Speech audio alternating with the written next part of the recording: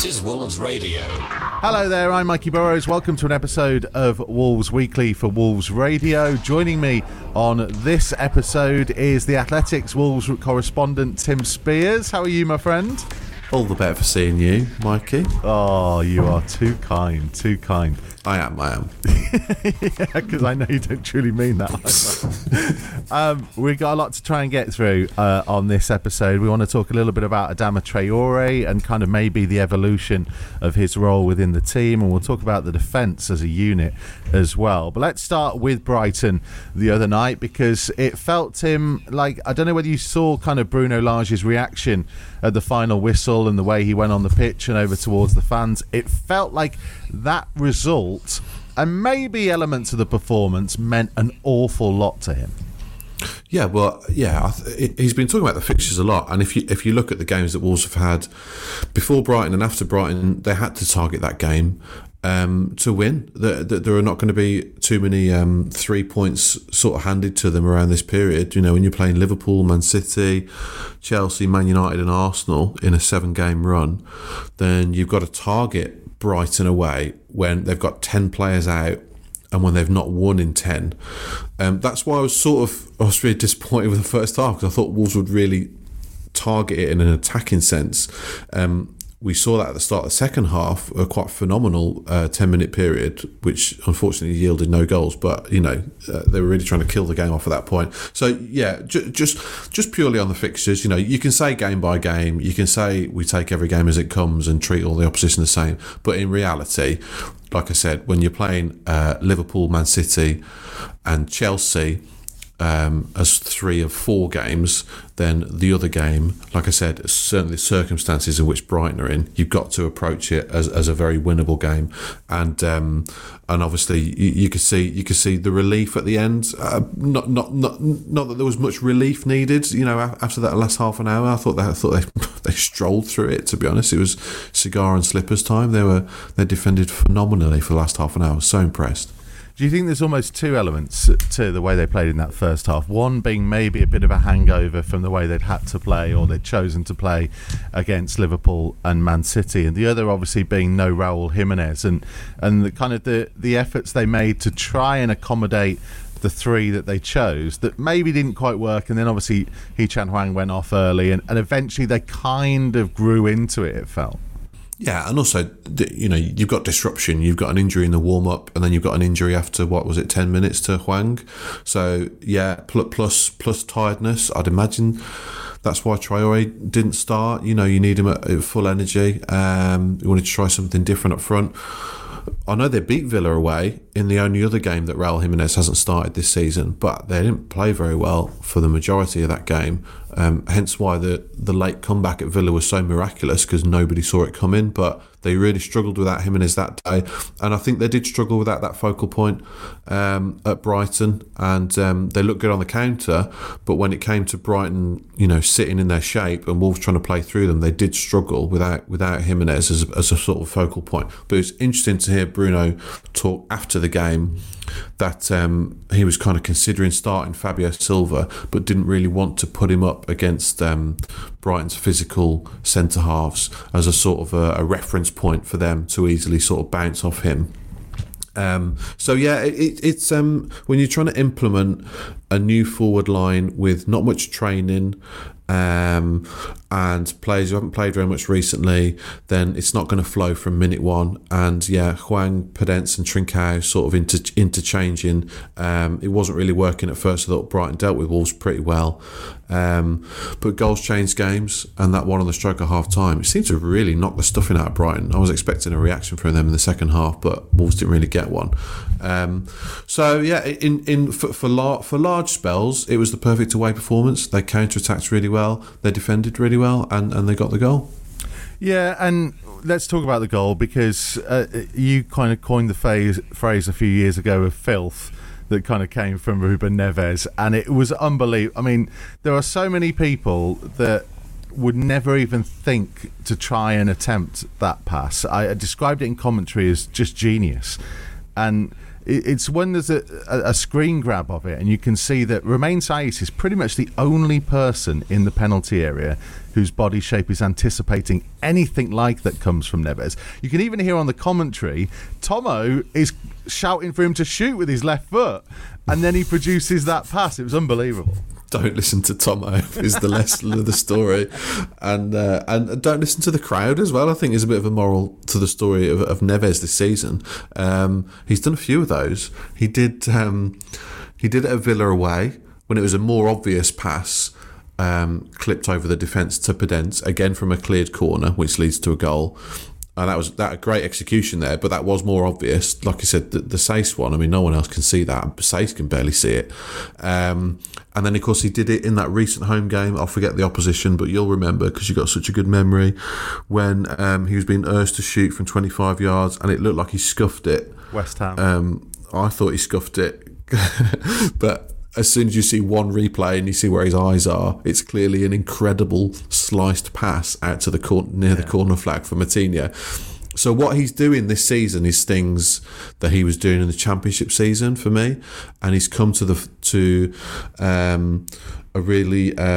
forefront of this midfield in a more attacking sense, and in terms of vision and creativity and passing.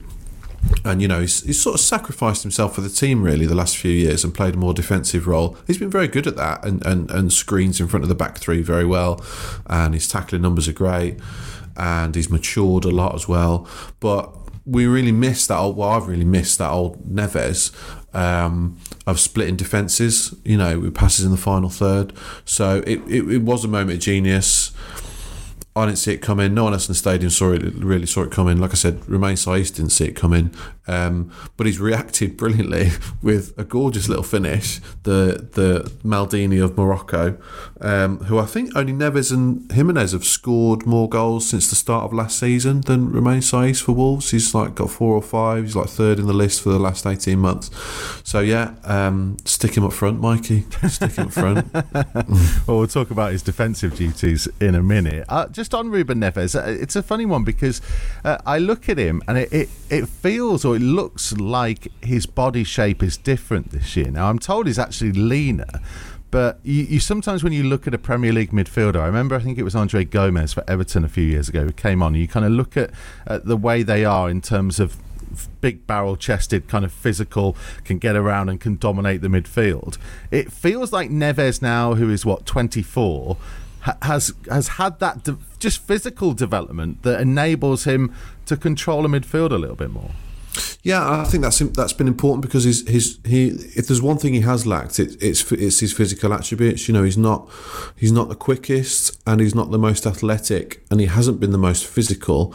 I think that's why big clubs haven't really come in for him in a very strong way. I think we all expected, after watching him in the Championship and then watching him take his game on in the Premier League in that first season, I didn't expect him to stay at the club for very long. He's an extremely special football player who could easily play in Man City's midfield, as far as I'm concerned. But that move's never happened. He's now in his 5th year at Wolves, which is incredible, and would never have predicted that when he joined. The same with Matinho into his 4th season now as he with Wolves. Again, never would have predicted that when they joined. But Neves has started to evolve, and he has to in a physical sense, because he hasn't shone as one of the best midfielders in the Premier League in his opening seasons in the league, but he is starting to do that now. He's Wolves' best midfielder this season. He's playing in a more advanced role. He's doing more pressing, he's doing more sprints, he's more crosses, he's doing a lot more things in the final third that he hasn't done in the Premier League before. So Bruno Lage has obviously identified him as someone that can do that, and at the moment he's doing it really well. Also, I wonder how much he's benefiting from a very stable and well-organised defensive unit that is playing behind him and João Moutinho or Leander Dendoncker, whoever gets the nod in that midfield. Max Kilman rightly has got a huge amount of plaudits. He's been absolutely unbelievable. For me, the player of the season so far. I mean, when you look at what he did at Man City in the last minutes, I mean, he was so tired trying to run back after that. It was untrue, but it was was an unbelievable piece of play. And his defensive work, he made one mistake, I think, on Wednesday night and immediately rectified it himself. His development has just gone stratospheric in the last couple of months. But as we mentioned, Romain Saiss, and we give a nod to Conor Cody. And I guess you throw in the wing backs, and football purists will say, "Oh, you defend from the front and everything." But that unit, as a back three, first of all, or four if you include Jose Sarr, have just been absolutely superb. And even when you count Man City and Liverpool, yes, they lost those games, but you saw with what happened to Leeds at Man City. And then you go back and say, well, it's not as if Man City could have scored 7 against Wolves. Wolves were just so good defensively, so well organised. Yeah, but Leeds played better according to Pep Guardiola. You know, they should be proud of themselves.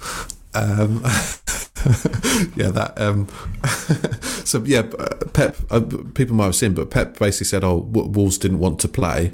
He was very disingenuous after the game. If Nuno was manager, I don't think he'd have been like that because he was friends with Nuno. But I felt like, he took a bit of a swipe at Bruno Lage's tactics during that 1-0 defeat to one of the best teams in the world with 10 men. Wolves dared to try and defend for most of the game, and then when they beat Leeds 7-0, he was saying what a great team they are, how they play with such pride. It was ridiculous. I pointed that out on Twitter, and I think I'm told Bruno might have seen that and had a little chuckle to himself. Ridiculous. In fact, Kilman's header at Man City was Wolves' current goal of the month contender before they finally scored the other night. The defence. No, they've been ridiculous. They can do it in their sleep, and I think the foundations for this have been laid years ago. Let's be honest. It's the same formation that Wolves have used in the main for a long time. It's most of the same personnel, certainly the same personnel that were at the club last season.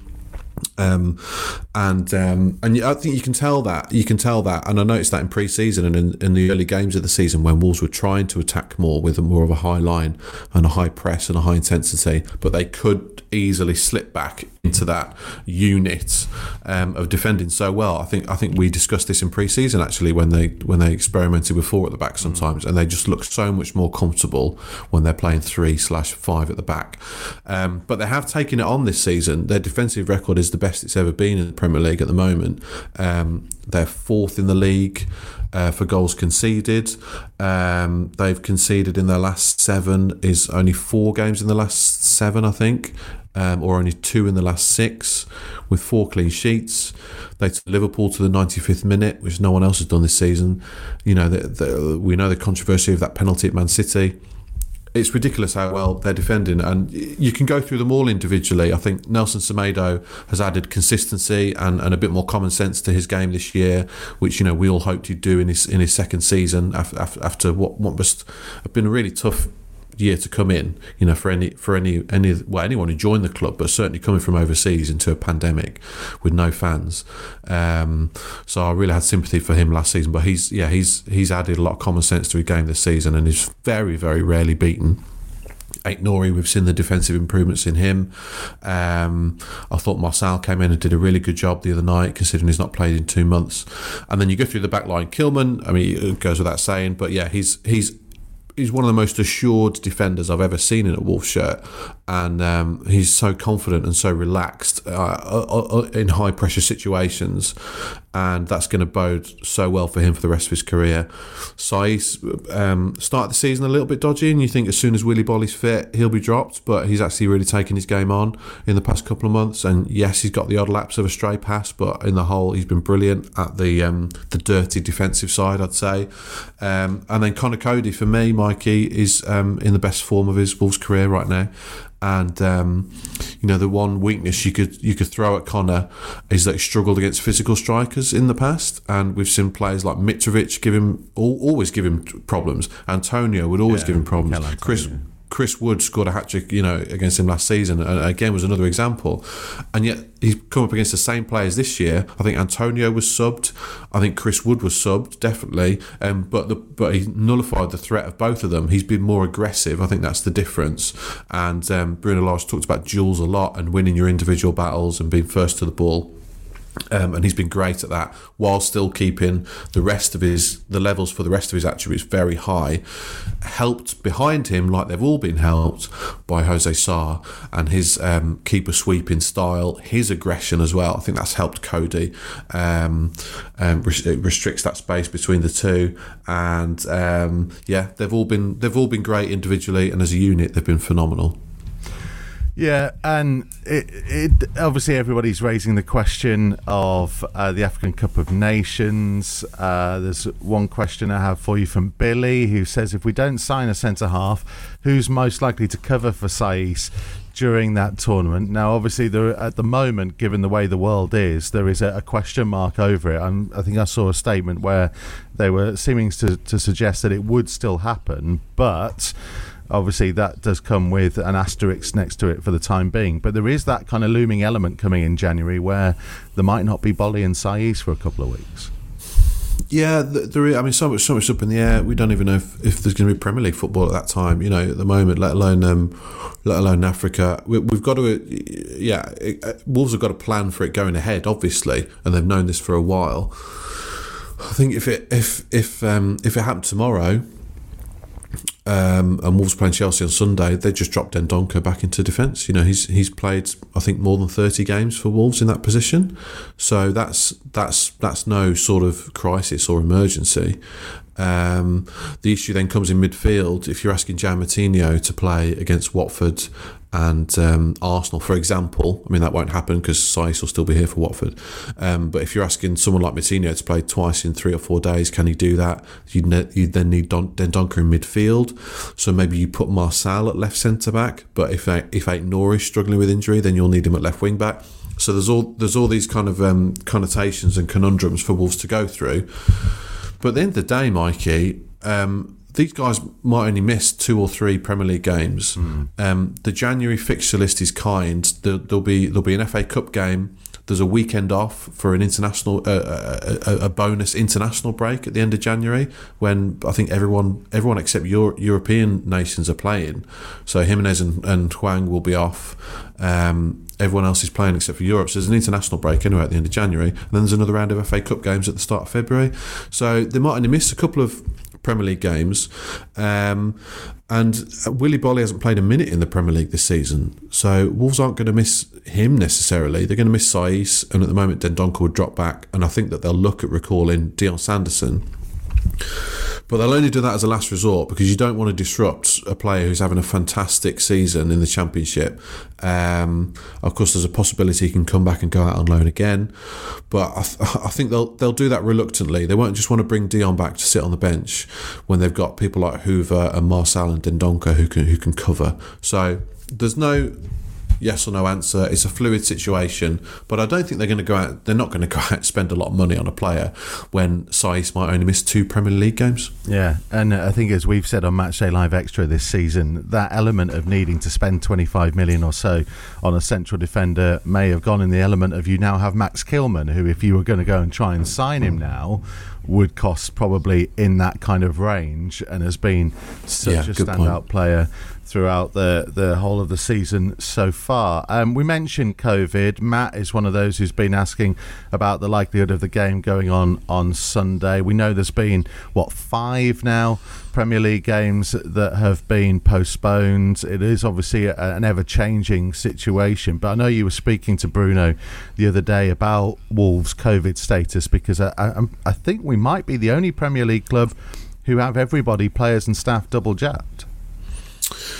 They certainly were. I know Leeds of another club who's been very good on that, so I don't know the exact statistic, but yeah, they've been double jabbed for a while, and they're very proud of it, and they don't really see the fuss in why other clubs have really been struggling, because they just got it done. The second jabs, I think they all went together. It was a team outing to the doctors, and they just all got jabbed. And it's not just a case of saying, right, let's do this and go.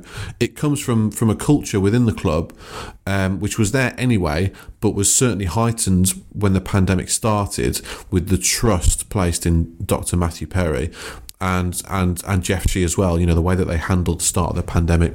Wolves were one of the first clubs to sort of close down. The players were very, very well looked after. They all felt very safe, and that culture, which, you know, instigated by Dr. Matt Perry, means that when it then comes to getting jabbed, they just trust what he says, and they'll just do what he says.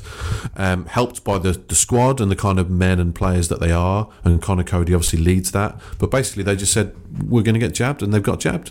So there's what you don't want to do with, you know, we could talk about this for hours. It's such a big debate, but what you don't want to do is tell Premier League footballers, you know, get jabbed if you want. This is what you do if you want to make an appointment. You know, footballers don't make appointments and pop along to the GP on a Monday afternoon. You sort it out for them, and you tell them, look, this is going to be for your benefit, and you get it done. So Wolves has taken a very sensible approach, and there's absolutely it's not a coincidence that they're possibly the only fully jabbed squad, and as of Wednesday they had absolutely no COVID cases. So I think players elsewhere across the Premier League have been selfish, to be honest, in not getting this done, and it's now costing a lot of Premier League games. It's my understanding on that basis as well that it was the club who sorted it and most likely paid for it. So it wasn't that they were taking jabs away from other people at the time when the players absolutely, had them. Yeah, absolutely. They wouldn't have been technically eligible under the NHS rules, that it was organised by the club. The club conduct a lot of their own PCR testing on the same basis. They have really expanded the medical department over the last couple of months to be able to cope with that kind of setup as well. So again, all credit to Dr. Matt Perry and to Dr. Rob Chakraverty, who's now, of course, leading that department as well. So, yeah, it'll be interesting. We will keep an eye on all of that situation. Wolves have had a couple of cases in the last couple of weeks, but as far as we know, touch wood at the moment, everyone is okay. Just a quick word before we finish on your article on Adama Traore, based on the other night. It's been really interesting. You read it, did you? I normally read kind of skimmed the headline. But it was something I was thinking about and chatting a little bit with Tomo and Claire after the game on Wednesday, because I genuinely felt like there was a little bit too much criticism of Adama for not passing to Raul Jimenez the other week when clean through and he hit the crossbar. And then you look at him the other night and it's clearly been something that's been weighing on his mind about playing the right ball at the right time and making that right decision. And actually, I'm sure you agree, I think he got it pretty much spot on all the way through the night. I tell you, he comes in for so much criticism. The standards that people have of him are way higher than for the rest of the squad and for the rest of the forwards. You know, Daniel Pedence and Francisco Trincao spurned really good opportunities, which were both laid on by Adama Traore at Brighton on Wednesday, and I saw no sort of criticism or anger directed at them. And, you know, rightly so, you know, they're not missed on purpose. But you know, if that was Traore 18 yards out and shooting straight at the keeper, they'd have had the pitchforks out, you know, because he promises because he sort of promises so much with his pace and with his strength and with this astonishing explosive ability to take players on. People expect he'll score at the end of it. You know, if he did that, he'd be in the top 5 players in the world. You know, if he beat 4 players at the drop of a hat and then scored at the end of it in every game, you know, he wouldn't be playing for Wolves for starters. And I know he needs to make improvements, but people just expect too much of him, and there's too much criticism, and people think, Mikey, that he doesn't work hard, which I find astonishing. And you know, the replies to the article that you mentioned that I wrote this week, there were a lot of people, not just one or two, a lot that replied saying, I thought he was lazy at Brighton. And I just find that astonishing. He's not lazy. He works incredibly hard. We know he works incredibly hard on the training ground. He's a very sort of erudite, hard-working individual. And if there are times when he's not sprinting around the pitch, maybe it's something to do with the fact that he's saving his energy so that he can do those bursts, which means he can take on any player in the entire Premier League. Do you know what I mean? So he can't do that and then press at 100 miles an hour for the rest of the game, because he'd pass out. He'd be too tired. So, but yes, in as to your original point, I think we are seeing a bit of an evolution in his game. I've really noticed him pressing hard in the last couple of matches. Previously, he'd been the second lowest or third lowest presser in the league in terms of forwards, behind Ronaldo and Saint-Maximin, who were the lowest pressers in the Premier League. Traore was third. But since then, since a couple of weeks ago, he's been pressing a lot. I really noticed it against Liverpool and Man City and checked out the numbers. And yes, it's more than he's pressed this season. And then I think against Brighton, we really saw him, as you mentioned, his decision making, slowing down the game, slowing himself down, and seeing what options are available to him on the counter attack. The two opportunities I mentioned, Trincao and Podence, but there was another one which I pointed out in the article where he sort of had his back to goal 20 yards out and stops and picks out Semedo on the right with a fantastic pass, and then Semedo put it across the 6-yard box, and unfortunately there was no one there to tap it home. So this is what Bruno wants from him. He wants him to play on the left. He wants him to play between the lines, and he doesn't want him to just run into the nearest empty patch of grass, which he has had a tendency to do in the past because he's extremely good at it. So he's thinking more of his role as a team player now. That's exactly what Wolves want from him, as long as they don't take away that explosiveness, which I don't think they will. So yeah, credit to him. There's going to be lots of conversations about Adama moving forwards. We will save it for another day on the element of if Raul wasn't available for whatever reason, then Adama may be a legitimate candidate to play as a central striker. That could be one moving forward. I just want to quickly give credit to the under-23s who have had a really tough spell of fixtures, came up against some of the best under-23 teams that they can face, and after heavy defeats at home to Norwich and away to the league leaders Fulham, who there's a thing about under-23s football, and you watch a lot of it, Tim, as well, in that some teams go about it in different ways, and Fulham are one of those who have kind of kept hold of a lot of their players who are 20 plus and gone for it in terms of the Premier League 2 this season. Leeds did it last year. Wolves have always had the basis over the last couple of years of it is about developing young players and challenging players from a younger age to make that step up. We've seen 16-year-old Nathan Fraser getting opportunities in the last couple of games. I've been speaking to you, Tim, about him. I really rate him, and it's a fascinating story, actually. He's from Tetnall. He's been working with Darius Vassell really strongly for the last couple of seasons and has kind of leapfrogged a couple of players to get that chance. And they went down to West Ham on Monday, and West Ham are arguably the best under-23 team in the country right now. They are top of Premier League 2 Division 1.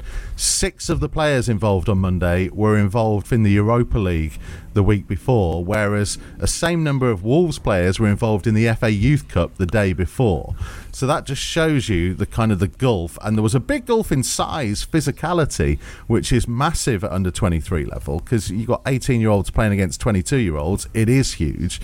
And yet Wolves were superb. Hugo Bueno put in a great performance in that game, and it's noticeable because Ryan Aït-Nouri obviously picking up the injury at Brighton. He's been on the bench a couple of times. If he's called upon again at the weekend, he was in sparkling form, Tim, driving forwards. It really was impressive for him.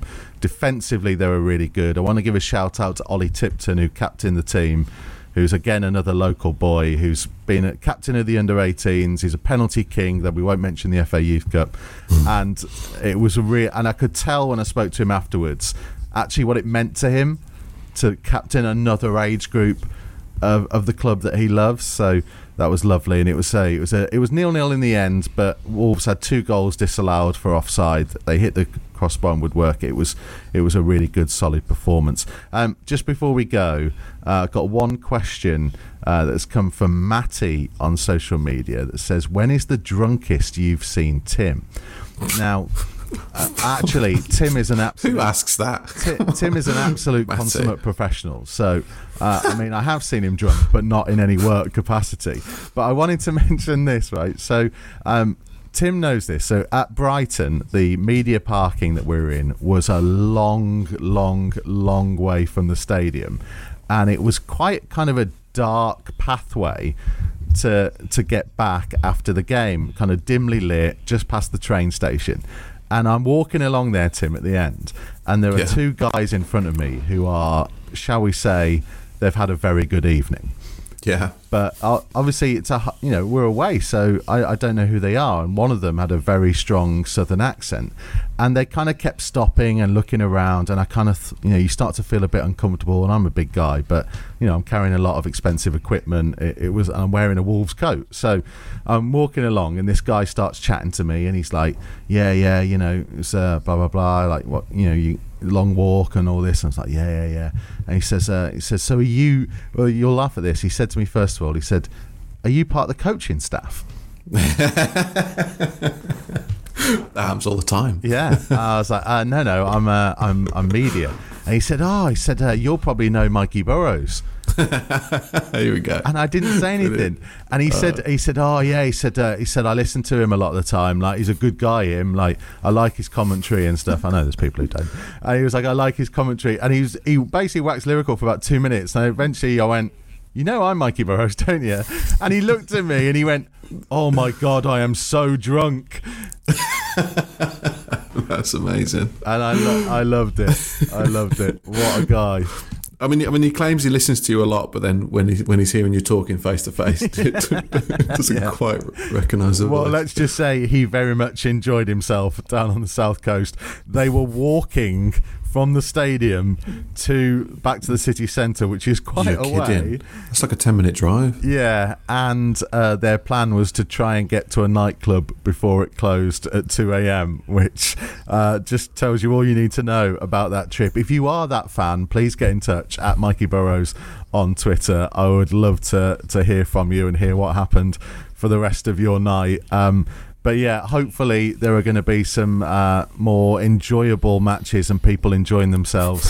Please drink responsibly. I thought you were going to say, hopefully there's going to be more absolute drunkheads at the Chelsea game on Sunday. Well, please drink responsibly. You don't need alcohol to enjoy yourself, kids. But yeah, hopefully people will be very happy and in a good mood over this festive period. Thank you very much, Tim. I will see you on Sunday at Molineux as we build up to Chelsea, which hopefully will be a pretty tough game. Actually, quick word on that, because Chelsea have been a little dip in form recently, so maybe a chance that they'll try and they need to get back to winning ways to stay in that title race. Yeah, quite a serious dip in form compared to where they were. I mean, sort of drawing with Burnley, scraped past Leeds, drew with Everton on Thursday night. 4 players out at least with COVID on for that game on Thursday night, and maybe a 5th because I think someone else was out with illness. So yeah, missing key players. We'll hope that they don't contract any more COVID cases and that the game goes ahead. But certainly an opportunity to take something from the game. Wolves push Liverpool and Man City all the way. We know how well they can defend at the moment. We know that they can carry that threat on the break. And if you've got a front three of Traore, Jimenez and Podence, they'll cause them problems. They will. They definitely will. So they'll go there confident on the back of that Brighton win, confident that they can shut Chelsea out, and if they can get a goal at the other end, then hopefully a repeat of last season's fantastic win. Yeah, I was going to say, happy memories of a similar time of year as well last year when Wolves turned it around and Pedro Neto in the last minute got the win. Hopefully history repeats itself. It'll be a good game, I'm sure. Join us for Matchday Live Extra half an hour before kickoff. Tim, thank you very much. Have a good week. Cheers, Mikey. You too.